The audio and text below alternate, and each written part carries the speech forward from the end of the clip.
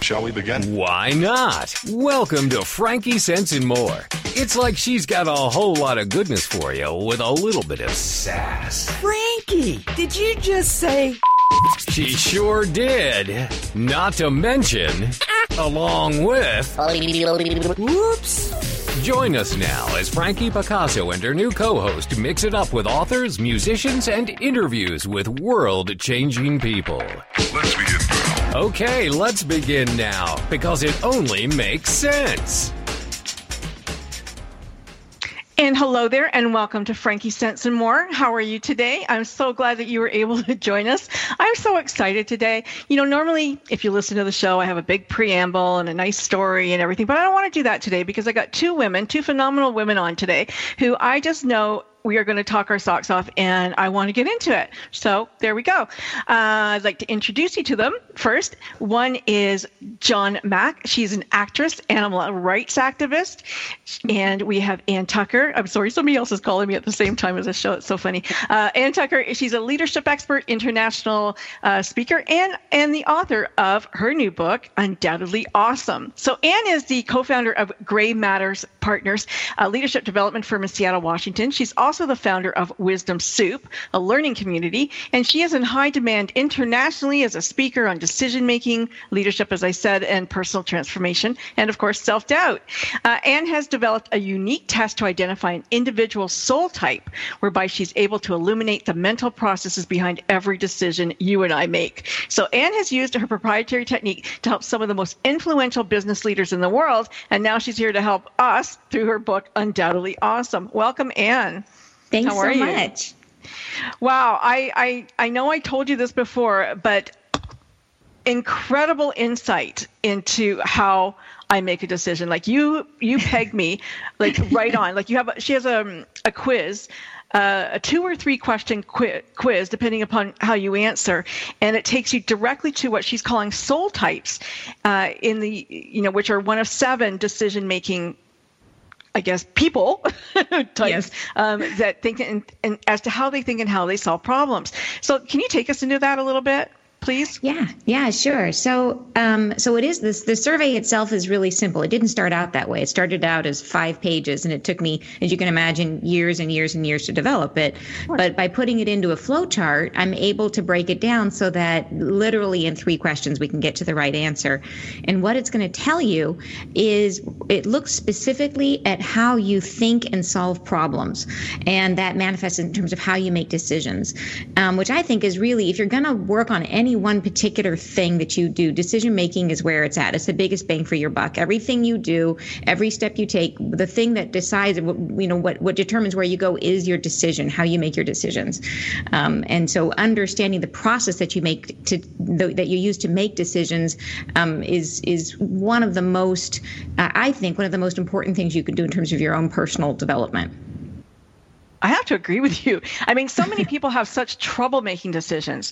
And, I'm one of those people who make fast decisions. I base it on my gut. Maybe I don't think enough. And in your book, you tell me I need to slow down. And there's some processes that you can put into place to help me do that and show me how to do that in the book.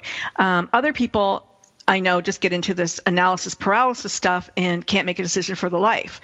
Right. So let's talk through maybe the 7 soul types and see if we can't help people figure out just really kind of quickly maybe who they are. Yeah, sure.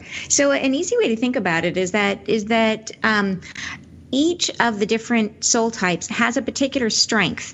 And so there's 7 different types. If you imagine that every problem is a 7-sided figure, each side has a door, and each of us has a key to one of those doors. So each of us is particularly good at entering the problem from one particular place. And so sometimes that is figuring out the solution. Sometimes it's figuring out the plan. Sometimes it's getting us aligned, and sometimes it's getting us moving. So depending on what your soul type is, you're going to be particularly good at one of those aspects of the problem. Doesn't mean that you can't do all of them because you can, but it does mean that you're going to be natively best at one of these things. So of the 7 different types, there's the optimizing soul type, which is really that innovates by combining combining things in new ways. So any of the words that start with the letters RE, rethink, rethink, redesign, reimagine, renovate. Any of those belong to the optimizer. The learning style also is a person who figures out problems, but they do it with a much more analytic and reasoning style. So they are the most, probably one of the slower decision makers, but they are going to always come up with the right answer. They tend to be very thoughtful decision makers. The next one is more focused on figuring out the plan. So you've got the efficient style, and they're able to look at things from 35,000 feet and see the world as a chessboard. And they're very, very strategic. They're going to be focused on how to get to your goal in the most efficient way possible.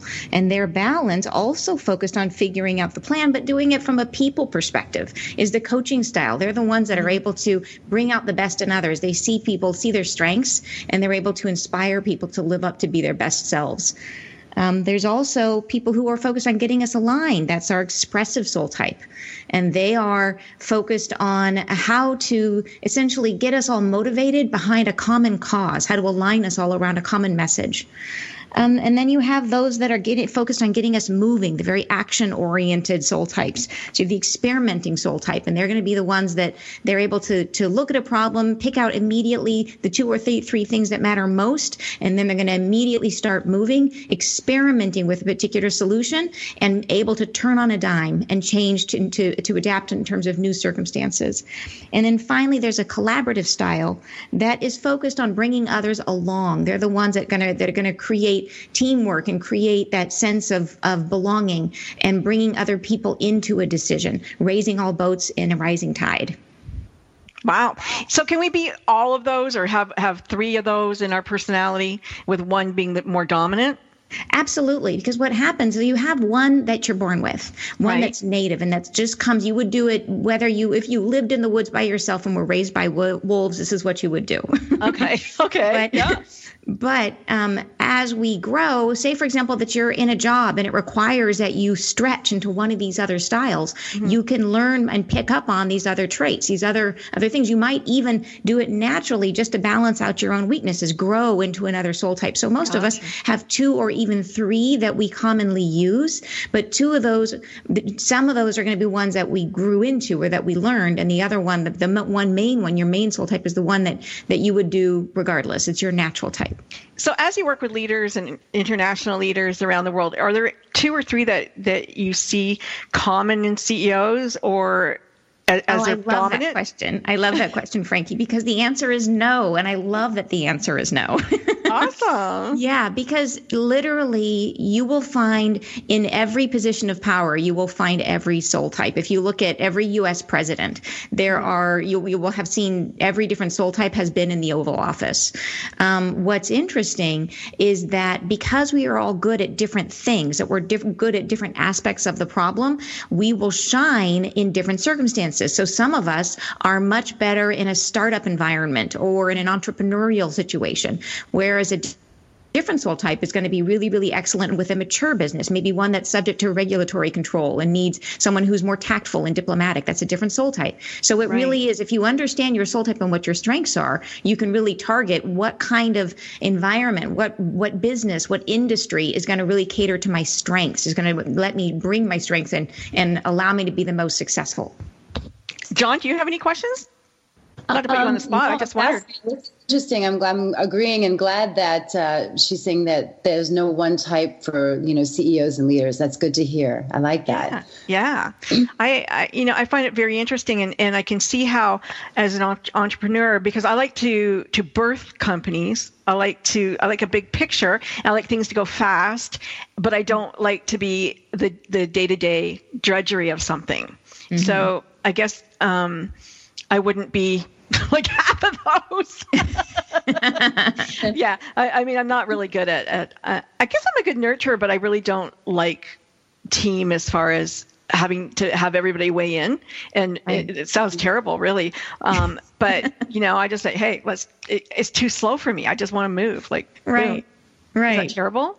No, and the thing is that it's not terrible, because you have to realize that the gift that you're bringing by having that perspective, right? And I'm guessing that you're the expressive soul type. Have you taken the quiz? I am an expressive soul type. Yeah. Yeah, and understanding that what that means is that you have a very direct connection with your heart, that what you feel is what you say. And the advantage to that is that it makes you very, very fast. So whenever you're in a meeting, you're going to have a point of view faster than anyone else. It also makes you more influential, more persuasive. And that's a huge strength. So you are, because you have that direct line to how you feel, you're able to express the things that the rest of us feel but don't know how to say. So really, you can help us make sense of the hard work that we're doing, of the sacrifices that we're making. What is it that we're all part of a team and working on together? You make a story for us that can help us all feel great about it, make us all feel like we're part of something larger than ourselves. Very interesting. So if somebody wants to find this out and read your book and want to follow along with this, where can they go to take that test? Do you sure. know I have a website called undoubtedlyawesome.com. So www.undoubtedlyawesome.com.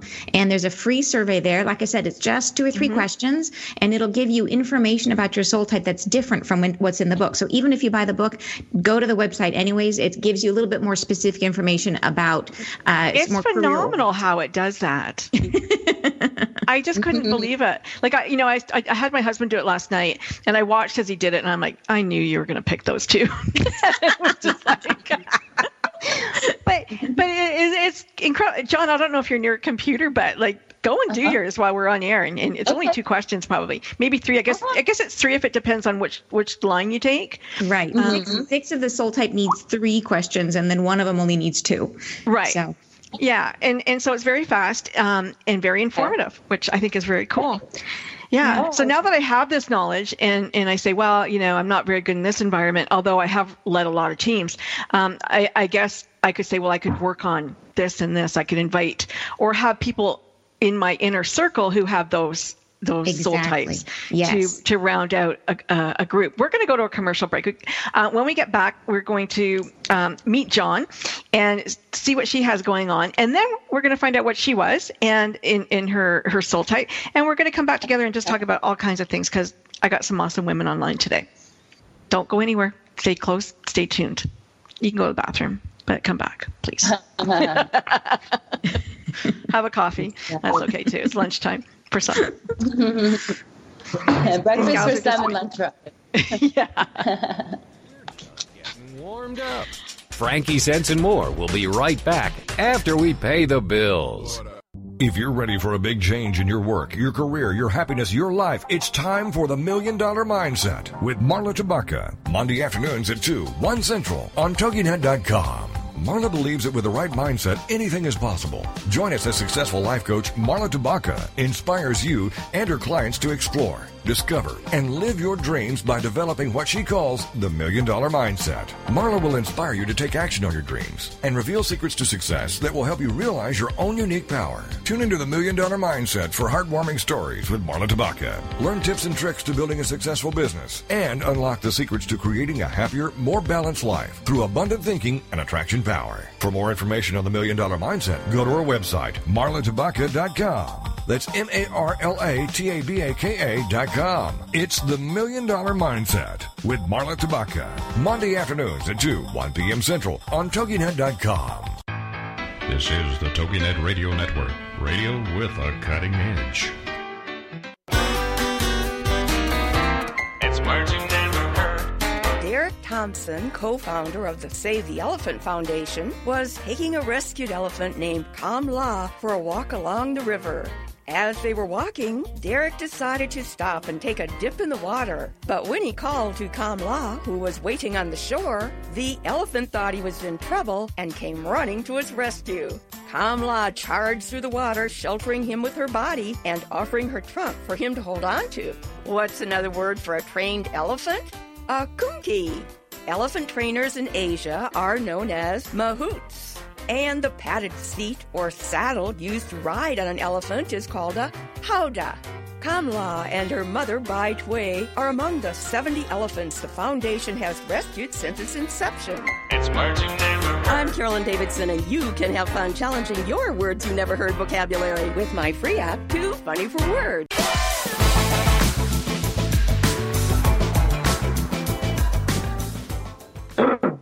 And we're back, and we are going to meet Jon Mack now. And as I said at the beginning, she's an actress, animal rights activist, and a musician. She's the voice of the voiceless in her Defending the Endangered movement.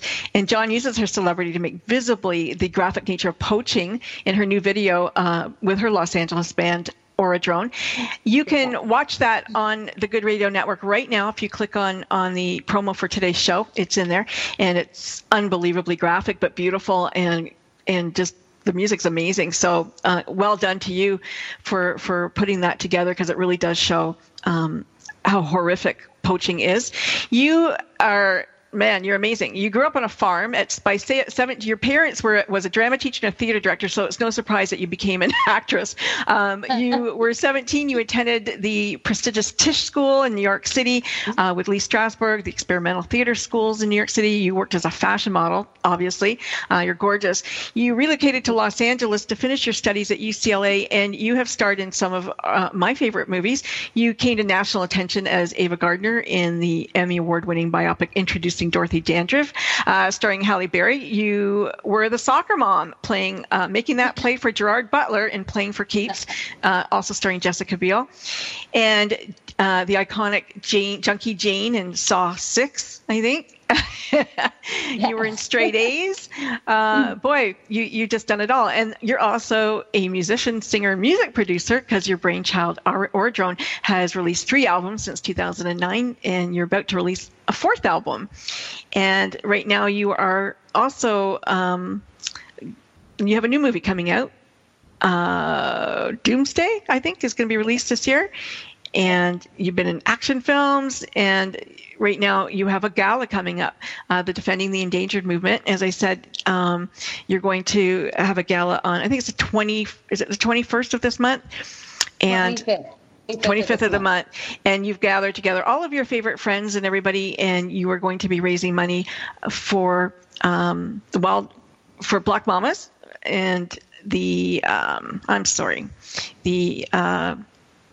it's not World Wildlife. Oh, the rhinos, the Rhino Rescue Project. Yes. Yeah, which, they're close to my heart. I had the author of Running with the Rhinos, and he was on the show not that long ago, and we talked about the black rhino and how the black rhino is really just so endangered, and what Ed Warner is his name, and he's a conservationist, and he's been pouring money to this group in Africa for so long. But I'm so glad that other people have taken up this cause, because what we've done to this poor animals is just horrific. So you grew up on a farm. Is that where your love for animals came from?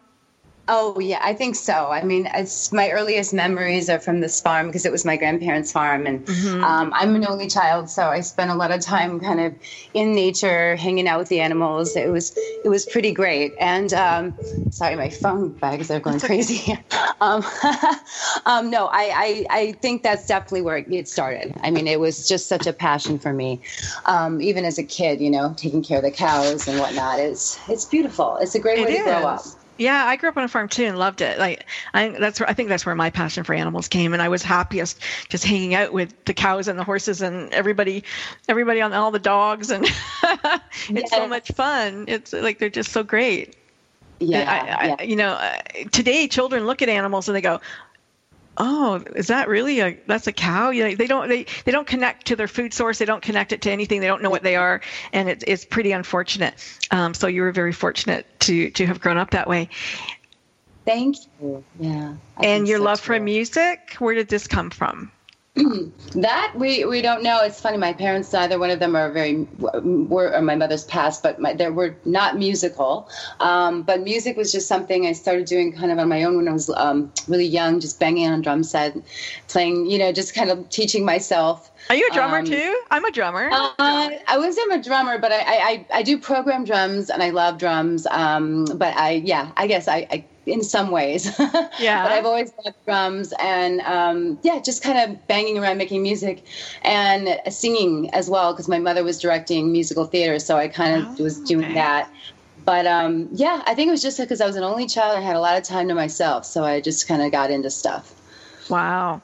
But it takes a certain person to, we can love animals, but not everybody steps up to make that decision to save them and to put on a gala and to do all of that, that big work. Yeah. What motivates that's you? True. Like, what happened to you? What was your moment? Or maybe there wasn't a moment. Maybe it was just, I need to do this. Are you still with us, John? Anne, are you still with me? I'm here. Yeah. Okay. Okay. I think we might have lost John. Rena, did we? And I didn't understand what amazing creatures they are. Oh, I'm sorry. And so I came back here. I had this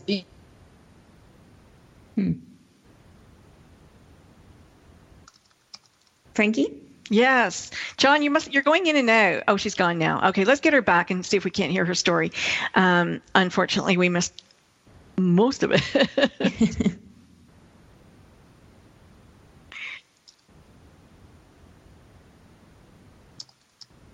Okay, so we couldn't hear John for a little bit, so we're going to get her back on. And Anne, do you have any animals, or are you passionate about animals? Oh gosh, do you know, I don't. I have 4 kids, and they all would like an animal. You have 4 kids? Oh my gosh! Right. Wow. So until I have fewer kids in the household, I'm not really signing up for animals. Yeah, I guess it would become your job. I get it. Right. I get it. Right, exactly. I have to have an animal in my household. Yeah.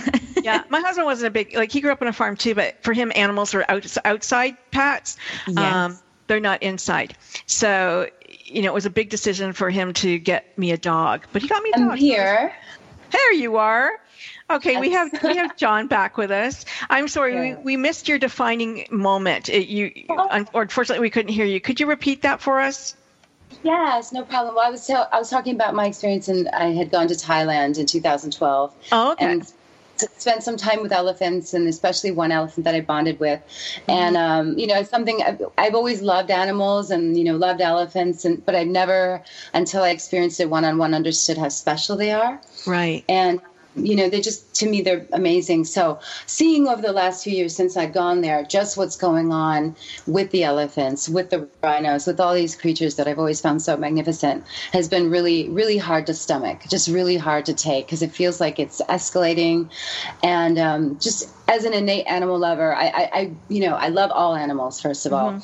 Cats, dogs, fish, birds, everything. Reptiles, I even have some reptiles. Yeah. I love all.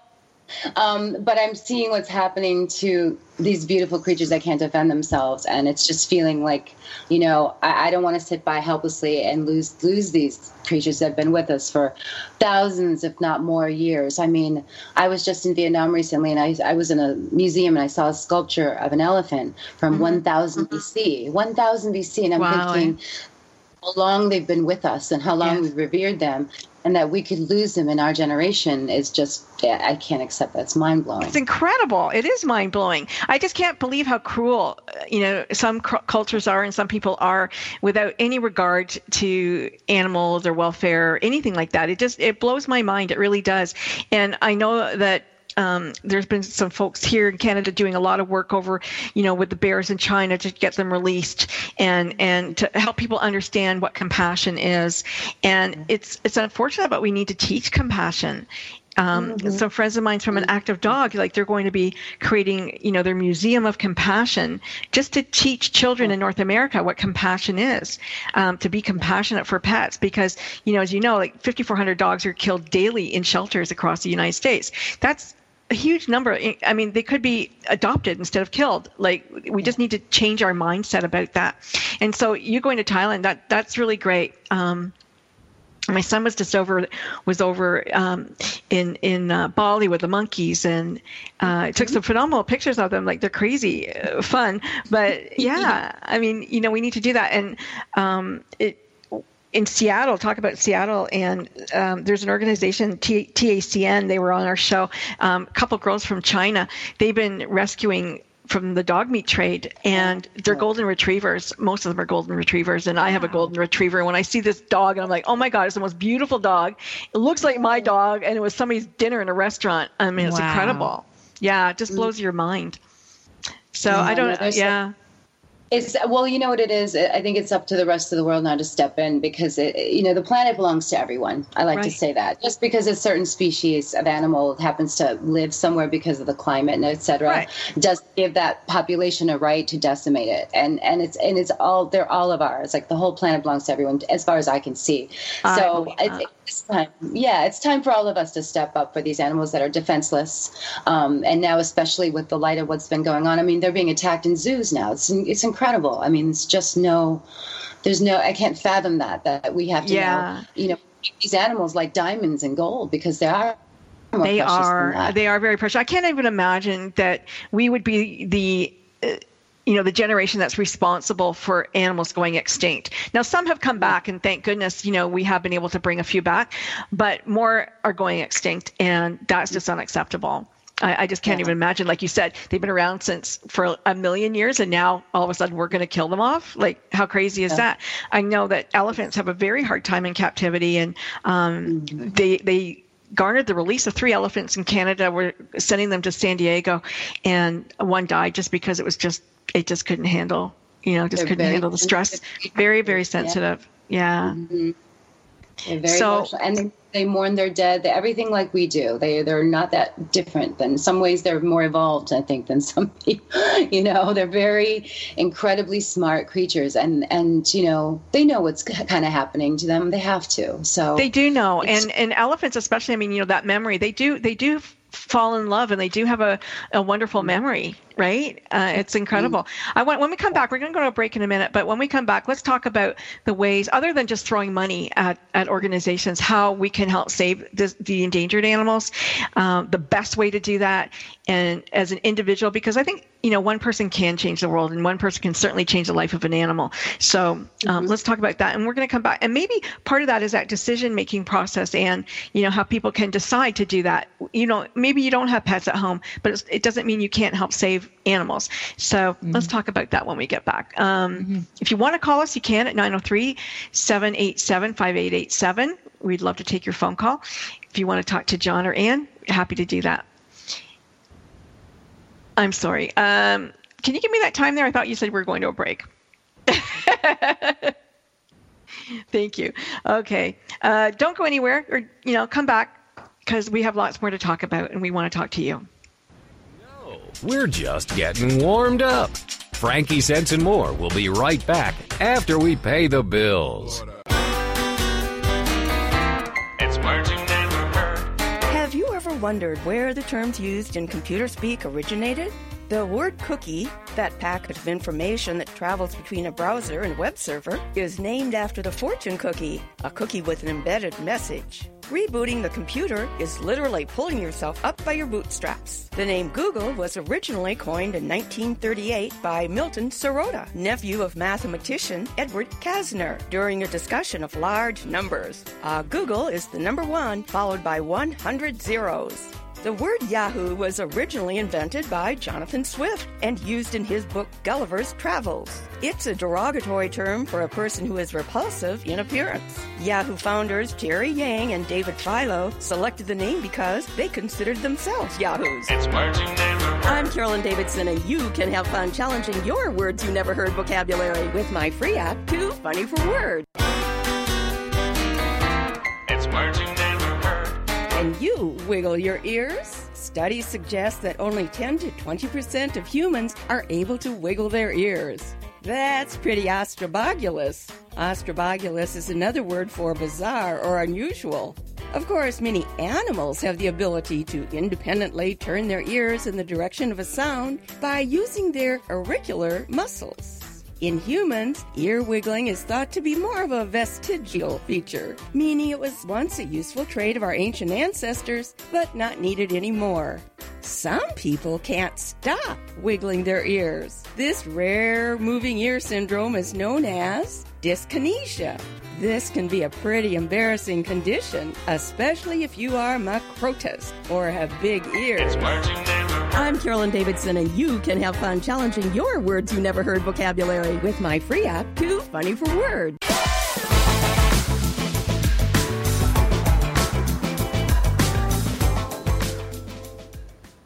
And we're back to Frankie Sent Some More. And I'm going to apologize to you folks out there today because Frankie's having a Frankie kind of day. I seem to be a bit discombobulated today, but we got these two wonderful ladies here, and we're going to make the most of it. Jon, you were off and you took Anne's test. So what did it show to you? What kind of a decision maker are you? I did, and I love it. I'm a collaborative soul. Oh, fantastic! Oh, nice. Yeah. And did you see the description for that? Did it fit when you read it? Yes. I was looking through it. It's pretty much on point, especially, given light of what we're doing right now is, bringing people together and collaborating to, higher good. So I love it. I'm pleased with this one. It's cool. Collaborative Soul says, does this sound like you? Do you offer your time to help teach and organize others? Do you feel energized when you're around groups of people? Are you sentimental about things, objects, or people from your past? And if you answered yes to at least two or more, then you might have found the right soul type. So, but again, it doesn't mean that if I'm an expressive, I can't collaborate. It just means that my go-to pathway would be to try to get people on board. Yeah, that's where you would. Yeah. Right. That's where a natural strength would be. And it's something that I really think is something that if you don't express in your lifetime, that you would not be as happy. So I think it's important to understand what it is, because it's interesting. Like I've met people who had your soul type, Frankie, who really need to be able to use their voice, because that's what you are, a voice, basically. Right. And a woman that I know, she's a therapist, but she was working in an office where she wasn't allowed to say her opinion, right? She was a lot of talk therapy. They just listen. And it was a terrible fit for her. Yeah. No kidding. I mean, I can just imagine on all kinds of levels, being, I don't know what she was, but I'm a Gemini, so I need to communicate and I need to talk. Yeah. And I talk to people as a coach. I talk to people all the time about you need to be in alignment with your values. And I guess one of her values is self-expression. So it would be hard for her. I think it would just come out anyway as a value. Whether you know about your soul type or not, you would know that there's a part of you that needs to speak. Yeah, for sure. Give an opinion. It's very difficult. It would be hard for me. And I've always needed to work in an entrepreneurial environment because of that. And it was interesting. I worked for the government and very entrepreneurial. But they allowed me to work in the way I needed to. And so that was amazing. It was the first time I got a position as special advisor for spirit. And what that meant was I got to create programs and initiatives for people to make them happy at work without giving them money. Yeah. So, it's about bringing people on board and showing them the vision and the whole thing, which I love to do. And then finding the people to roll that out, right, for you. Yeah. You were the perfect person for that. That sounds great. But Jon would have been really great at bringing those teams together. Oh, for sure. It's something that you and Jon would share in common, according to your soul type, is both of you would be very, very comfortable on stage or in front of people. And what are you, Anne?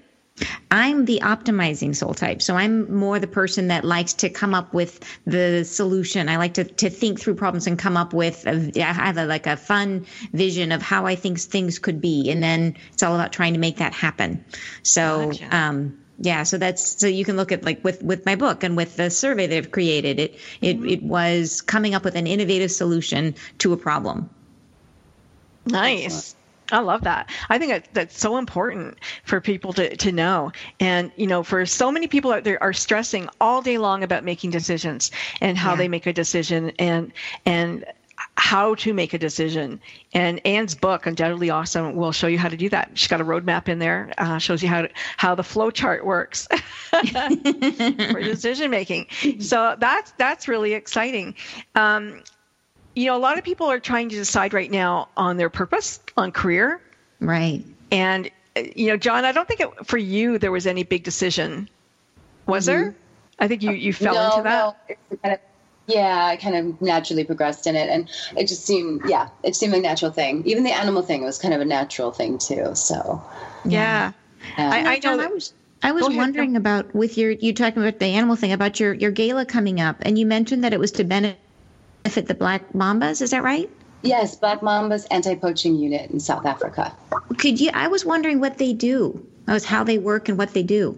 Yes, they are an all-female anti-poaching unit, meaning they protect the park, especially Kruger Park, which is the largest park in the world, and also the most poached park. I believe it's the size. I want to say it's the size of Belgium. It's huge. Wow. It's really hard to patrol the whole thing, and so many places where people can infiltrate.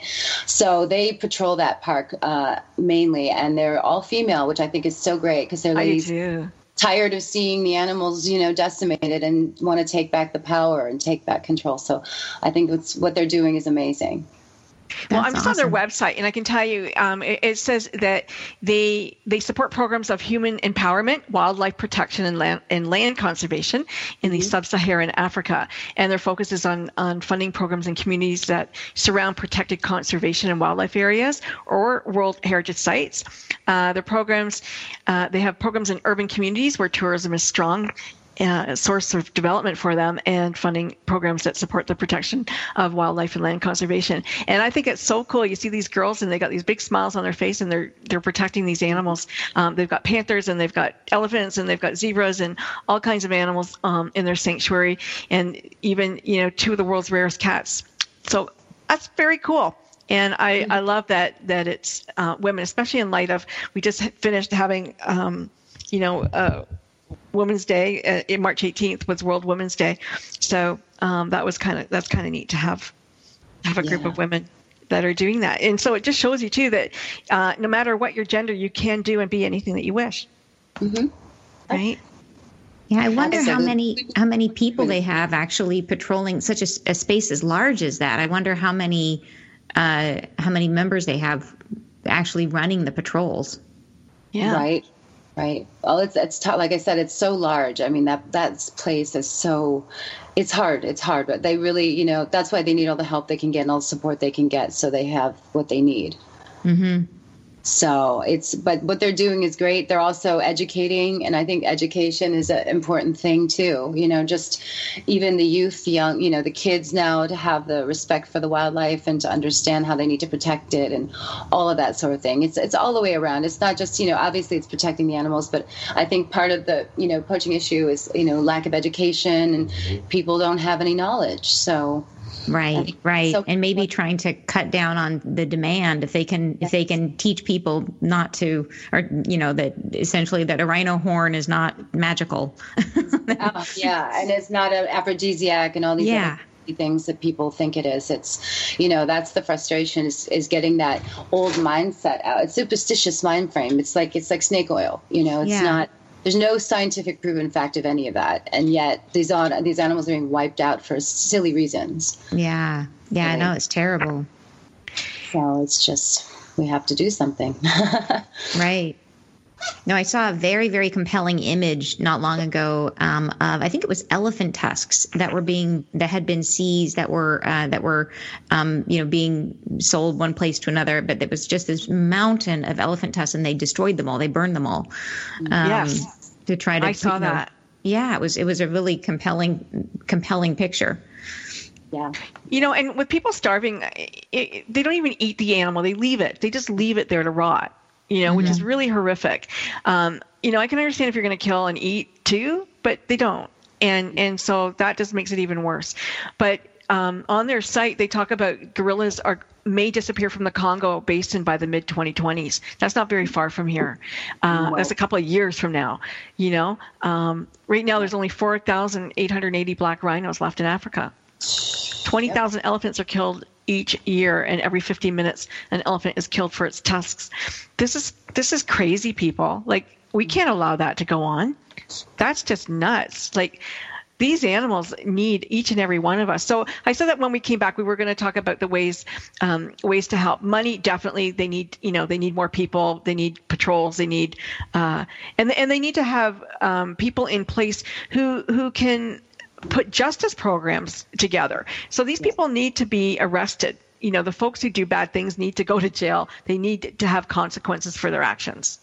Yeah, that's been the problem, is a lot of it goes very deep, and it's very corrupt because the setup there, that part, those parts of the world, it's not the same as we're used to, the justice system or whatnot. And there's a lot of things that are done in the dark. And that's the problem. It's a huge black market, and it's, these horns are worth so much money to people. And, the poachers don't make any money usually. There's, people have no opportunity there. So they're going to say, yeah, I'll hack off an animal's face for $20,000, whatever they're making horn. They'll risk their life for that. And they don't care, because to them, that's like, more money than they're ever going to see in their life. I mean, that's a poaching issue, but I mean, I don't think there's anybody who doesn't remember that dentist who went and killed that, the pet lion in the sanctuary in Africa, and was just brutally, Horrible. And people were outraged. And I bet, in a way, Cecil the lion, that was heartbreaking. Yes. But Cecil, woke people up to this issue of trophy hunting. That's what the trophy hunting stuff. And that's still going on. They're still doing canned hunts. There's still, it's disgusting to me that people can pay, like auction off the right to kill an animal, which they did with the rhino, the guy who killed the last of that rhino, the Texan. I forgot his name, but he, he paid for the honor to murder the animal. And it's just, I don't get it. It's crazy. I don't get hunting at all, tell you the truth. I really don't. I don't understand people's love for it. When you go out with high scope rifles and just everything that's going to make you find an animal, like that's not hunting. No. Hunting is running through the forest with your bow and arrow. That's hunting. If you want to do it, and fishing the same way with your meters and depth finders and all of that. That's not sport. Like, I don't find that sport at all. I don't understand people who do. And maybe there's hunters listening and they're going, "Oh, I get it," but I don't get it. Not when these animals are just left in the dust for what you want, something on your wall. Like, come on. It's pretty horrendous. So, okay, there's money. They need money. They probably need volunteers. I'm sure a lot of the organizations would love to have people come and help them. Yes. Maybe people can look into that if they want to help. We're going to go to commercial break in just a minute, but is there anything else that you can think of, John, in the way of help? Yeah, I mentioned before, absolutely volunteers. They need teams, and that's what I was told the Rhino Rescue Project needs. They have ways, but they just need people and, volunteers, whatnot, and education. Like I mentioned before, I think education is a huge thing. And maybe in the West, we need to make, countries that are the worst offenders of animal abuse a little bit more, like call them out a little bit more and maybe affect it in a, trade situation, because, the way to really, I guess, show them how you feel is not to do business, with countries that do that. So we need to be a little stricter about that. Okay, well, we're going to go to commercial break, and when we come back, hopefully you'll give us a call, and 903-787-5887. Give us your thoughts. If you're a hunter, tell us why you do it, and if you're not, great. We appreciate that so much. No, we're just getting warmed up. Frankie Sense and More will be right back after we pay the bills. Did you know that besides home and work, Americans spend more time at the mall than anywhere else? There are 50,000 shopping malls in the United States alone. The Mall of America, located between Minneapolis and St. Paul, is the largest in the world, with more than 500 stores. What's a word for a person who is a compulsive shopper? An oniomaniac. Studies have shown that women will buy more if they hear their heels clicking on the floor. So designers often use hard flooring in hallways. Of course, the stores want customers to spend all their coopity-coop. That's another word for money. Well, I gotta run. There's only one more shopping day until tomorrow. My husband said if I don't quit shopping so much, he would leave me. Lord, I'm gonna miss that man. It's words you never heard. I'm Carolyn Davidson, and you can have fun challenging your words you never heard vocabulary with my free app, Too Funny for Words. It's the Fitness Minute with fitness expert Annette Hammond. According to the American College of Sports Medicine, nearly 1.5 million Americans have heart attacks each year, and about a third of them die. Cardiovascular disease is the leading cause of death in the United States and accounts for almost 50% of all deaths each year. It affects nearly 14 million Americans. An inactive or sedentary lifestyle is one of the top risk factors for heart disease.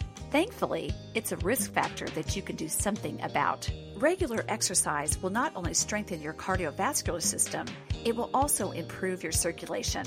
Many experts agree that the best defense against cardiovascular disease is regular exercise, especially aerobic exercise. So it's time to get on a consistent exercise program and increase the health of your heart. For the Fitness Minute, I'm Annette Hammond.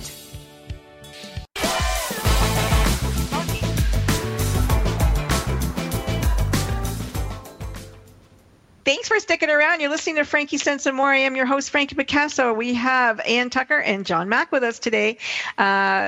Just amazing ladies. Just so great to have them here. So much education, so much learning that we can learn from both of them. It's great. We were talking just off air. I said that Black Mambas, they're a poisonous snake, and if you're afraid of snakes, I know people who are and people who aren't. There's actually, my dog goes to a daycare, and the owner's wife is afraid of snakes. And they were out in, I think they were in Costa Rica, and there was a sign, and it had a picture of a snake, and she was all happy till the snake picture showed up on a sign, and then she ran back to the hotel room. But especially Costa Rica. Yeah, and the big snakes. And I'm a hypnotherapist, and so he said, can you hypnotize her? And I said, yeah, I probably can. We can work on that. But I understand people's fear of snakes. I don't have a fear, but there's just something about them that maybe I like pets who. And I told you, I have a son who has a cobra, or a boa constrictor, and he seems very friendly. But for me, I like to have the interaction of love back and forth with my pet. Mm-hmm. I actually heard that the fear of snakes is that there's a genetic or ancestral component to it. That if your genealogy comes from a region where there's a lot of poisonous snakes, mm-hmm. you have a higher chance of being afraid of snakes. Really? It's a survival thing. Makes sense. Interesting. Yeah. But I wouldn't you think though in our DNA, when you get right back to it, like everybody's from that same place, Jerusalem or something. Yeah, that's true. Like in Africa or someplace like that. Really far back, but yeah. And maybe it's just that Garden of Eden story. Who knows? People are afraid of snakes. But there are countries like South America. You're on the water and boom, something's got you. It's pretty scary. Yeah. Pretty scary stuff. However, we still want to save them, even if we're afraid of them. Doesn't matter. They are still allowed to live and live in their environment. And that's one of the things that I find very disturbing with all of the housing development that are going on. I see, deer around me and fox and I kind of live in the country a little bit, and across from me there's a bunch of coyotes and stuff. But they're finding less and less place to live. And a few years ago, my backyard was overrun with rabbits. And then the foxes became very prevalent. And so this year, there are absolutely zero rabbits. And the foxes got fat. And I haven't seen a fox this year lately. But, it's a cycle of life, right? They say the same thing with the wolves. When they kill the wolves and the deer population gets too big and they need to thin it out. And they need to thin it out, unfortunately, with hunting. So wouldn't it just be better just to let the wolves naturally take care of, things in the natural way? For me, that just sounds like a better system. Nature's got it down. Nature had it down. Yeah, exactly. And it's heartbreaking now to see what's happening to the wolves too. Like you mentioned, the wolves. I mean, they're getting to be endangered more and more. I mean, they're being hunted like crazy, and it's hard. Like Yellowstone, all these beautiful wolves are being just slaughtered. I saw an amazing story about that. Being slaughtered. Tell us your story, Ann. I just heard this, but it was really incredible so I think it was in Yellowstone, where they introduced like 7 or 8 wolves back into the population. There had been none, and they brought 7 or 8 of these wolves back, and it completely changed the valley it was like a chain effect where it started out where in the deer had become the tons and tons of deer. Mm-hmm. Well, it wasn't so much that the 8 wolves had such a huge impact on the number of deer, but what they changed was their grazing habits. So rather than grazing the valleys, the deers would move into more sheltered areas to graze. So all the valleys started to have the grasses grew back, and that brought back the birds, which brought back other predators, which brought back, it completely changed the whole topography and all these different food chains in terms of all these different animals. It even changed the rivers, if you can imagine, because now that the grasses were growing back in, there was less erosion, and the sides of the rivers became more stable. So it was fascinating to see. It was literally 8 wolves, and it changed everything. Wow, I love that. See, nature knows how to do it right. Yeah. Right. And you can't get rid of your, top predators, apex predators, like, they're killing great whites like crazy. We need great whites. I mean, right. Apex predators. You need lions, you need tigers, apex predators to keep everything else in check. Wolves, all of the top predators keep everything else in line. And you know. But even if you're a predator or a prey animal, like horses are prey animals, but you know they have a different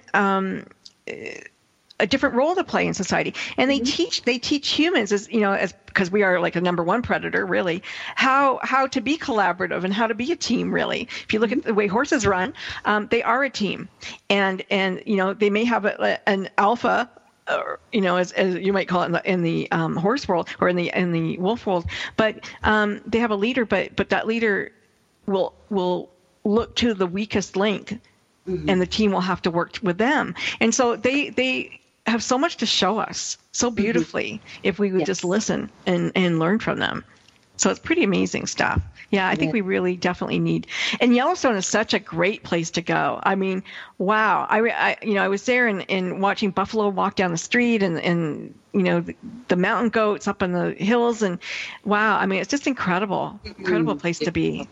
Beautiful. Yeah, we don't want to lose that. That's so special. No. It's just so pristine. And but it's important, like I was saying earlier, education. I think I'd love to see more of that, even from really young kids being taught, you know, how to live among nature, how to plant things, how to take care of animals, you know, husbandry, whatever, animal husbandry, all these things that we've forgotten that connect us to the planet and to nature more and more. And I think by that we'd have more respect for it. I think you're right. I was in Whistler and in Pemberton, just outside of Whistler, and you know a little black bear walked through town, and it was my first bear sighting. You know, and I said to my friend, stop your car, and I got out of the car, and she's like, what are you doing? You know, and like, it's a bear. Look how cool that is. You know, it was so exciting for me to see this bear. But I mean, that's nature, and we don't get to see that often enough anymore. You know, like the first thing somebody might do is just pull out a gun and shoot it. Why? It wasn't doing anything. It was just walking. It'll leave town. It'll go back where it came from. It wasn't a big deal, you know. But I just think that's pretty cool. So I wish that our go-to, I think you're right, the go-to can't be a gun. It has to be education and understanding and compassion. And if we need to teach it, then we need to teach it. Yeah, I think it can't hurt to have it in schools, you know, some form of it. I think it's so important. We have everything else. Why not that? That's we do. I mean, in Canada, I don't know in the U.S., but in Canada they have as part of the component for graduating high school, you need 40 hours community service, and that's not even enough really. But if you had, you know, 40 hours of animal service, where you know you work at a zoo or you work in a shelter or you work somewhere that to show you, you know, compassion and what death looks like. You know, I think it's important to get in touch with that. And you know, I remember my son being very young, and he would say, "What kind of chicken is this?" Because chicken was the go-to. It was just a meat of all animals were chicken. You know, to him. He didn't diversify or anything. It was just, what kind of chicken are we eating tonight? You know, is it cow chicken or steak? You know, it's pretty funny. But children, you know, city kids don't have an appreciation for the country and animals on a farm. So I think farm life is just amazing. I wish everybody could live on a farm for a little while. And I hope your son can get over his fear of dogs, Anne, because there's nothing to fear. I mean, they're just beautiful. I don't think I've ever been afraid of a dog in my life. Yeah. I think it is. You know, he's okay if he's around one. He would be asking a lot of him to live with one. Oh, really? He just needs one that he can fall in love with. My happy place is a dog park. I go there with my dog all the time, and I just love to be around all the different varieties and personalities, and just have them come and play and talk to me, and it's a lot of fun. I get it's not for everybody. As I was saying, you know, off air, that my husband, to him, animals are outdoor animals, and that's where they're supposed to live because he grew up on a working farm. My farm was a little bit different. But, you know, he still got me a dog. So kudos to him for knowing that I couldn't go the rest of my life without an animal. It's pretty cool. So we need to make sure that that your event is sold out. John, is it sold out yet? Not yet. No, there's still tickets available. So they're available on both Eventbrite and on Yap City. So you have a choice. And they're what, like $25? They're pretty reasonable, or $35? Yeah, it's $60, but that includes all food and drink. So fantastic. Wow. And there's a VIP, which is $120, which includes It's a very nice gift bag. So nice. It's all proceeds go toward the the 2 nonprofits. So there you go. I mean, folks, if you're looking for something to do in that evening, and even if you don't want to go or if you can't go, $60 is nothing. It's a great donation to 2 great causes. I highly recommend that everybody go and do that. And Anne, your book is at www.undoubtedlyawesome.com. Yeah, and it's available on Amazon. And it is available on Amazon. And tell us a little bit about Wisdom Soup. What is that? Sure. Wisdom Soup is an online social learning community for spirituality and personal growth. So the idea behind it is that as people are starting down this path of getting interested in spirituality, it's very hard to figure out where to start. Mm-hmm. There's a lot of different teachers, but it takes more than one teacher to find your way, and people end up kind of bouncing from one to the next, and it's hard to make a lot of progress. So what I've done is laid out a 5-step process to speed up serendipity. It unfolds over 12 months. So it leads you through so that you're never worried about what you should be doing. You're progressing in a way that makes sense from step 1 to step 2 to step 3, and it speeds up your process. So what would the first evolution be? So I laid it out. It's a lot like flying an airplane. If you imagine if you were an airplane pilot, that step 1 is clearing your path. So if you had air traffic control, you want to figure out where you're going to be going. So that's where you're going to set your intentions and clear your energetic path. You're going to figure out how you're going to be working with an energy healer. And then in step 2 is where you want to get, everybody on board and in their seats and facing forward with their seatbelts on. So what that means is that's where you want to have your conscious and your subconscious working together and facing the same direction. So you're going to be working on your beliefs, on basically trying to make sure that all of your intentions are facing the right direction. So as it goes on like that, it leads you down the path, and each one is progressing you all the way up towards the final step, which is where you start connecting, building your intuition. Love that. That's really great. Yeah. Can anybody join, or is it a closed group? It is open. The enrollment is opening within the next April 1st. We'll have open enrollment again. So I do like to take people through as a group because it has a very, very strong community component. Nice. Okay, so those people are going to be connected for life that go through together, I'm sure. Exactly. Gotcha. Well, we're in our last 30 seconds. Let me say, Jon Mack and Ann Tucker, thank you so very much for getting up early today. You are on the West Coast. Thank you again for coming on the show. Just such a pleasure to have and meet you both. And folks, please buy Undoubtedly Awesome. Please get your tickets to Jon's event in Los Angeles. It's going to be a lot of fun, and it's for a wonderful, wonderful cause. And I'm sure she'll appreciate that too. Defending the endangered movement. Okay. Thanks again for tuning in, and we will see you next week on Frankie Sense and More. See on the beat. Hit Rash Production.